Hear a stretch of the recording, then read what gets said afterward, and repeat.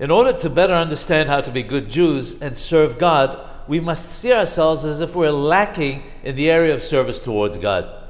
There's a mashal, a parable of two people who went to a copper foundry which was fired by coal. One of them was not careful to keep away from the coal, and his face soon became black. The other was very particular to keep clean, and he didn't get any coal on himself. When they finished and were about to leave, the one whose face was clean went and washed his face thoroughly. The other one, whose face was blackened by the coal, didn't wash at all. Why was this? The answer is that the one whose face became black didn't see himself. He only saw his friend's face, which was perfectly clean. On the other hand, the one with the clean face only saw his friend's face and saw that it was covered in soot. So he quickly went to wash his own face. The same applies to a rasha and a tzaddik, a wicked person and a pious individual. The rasha, the wicked one, whose face becomes black because of his deeds, doesn't see himself, but looks at the one who's righteous and feels that he's just like him.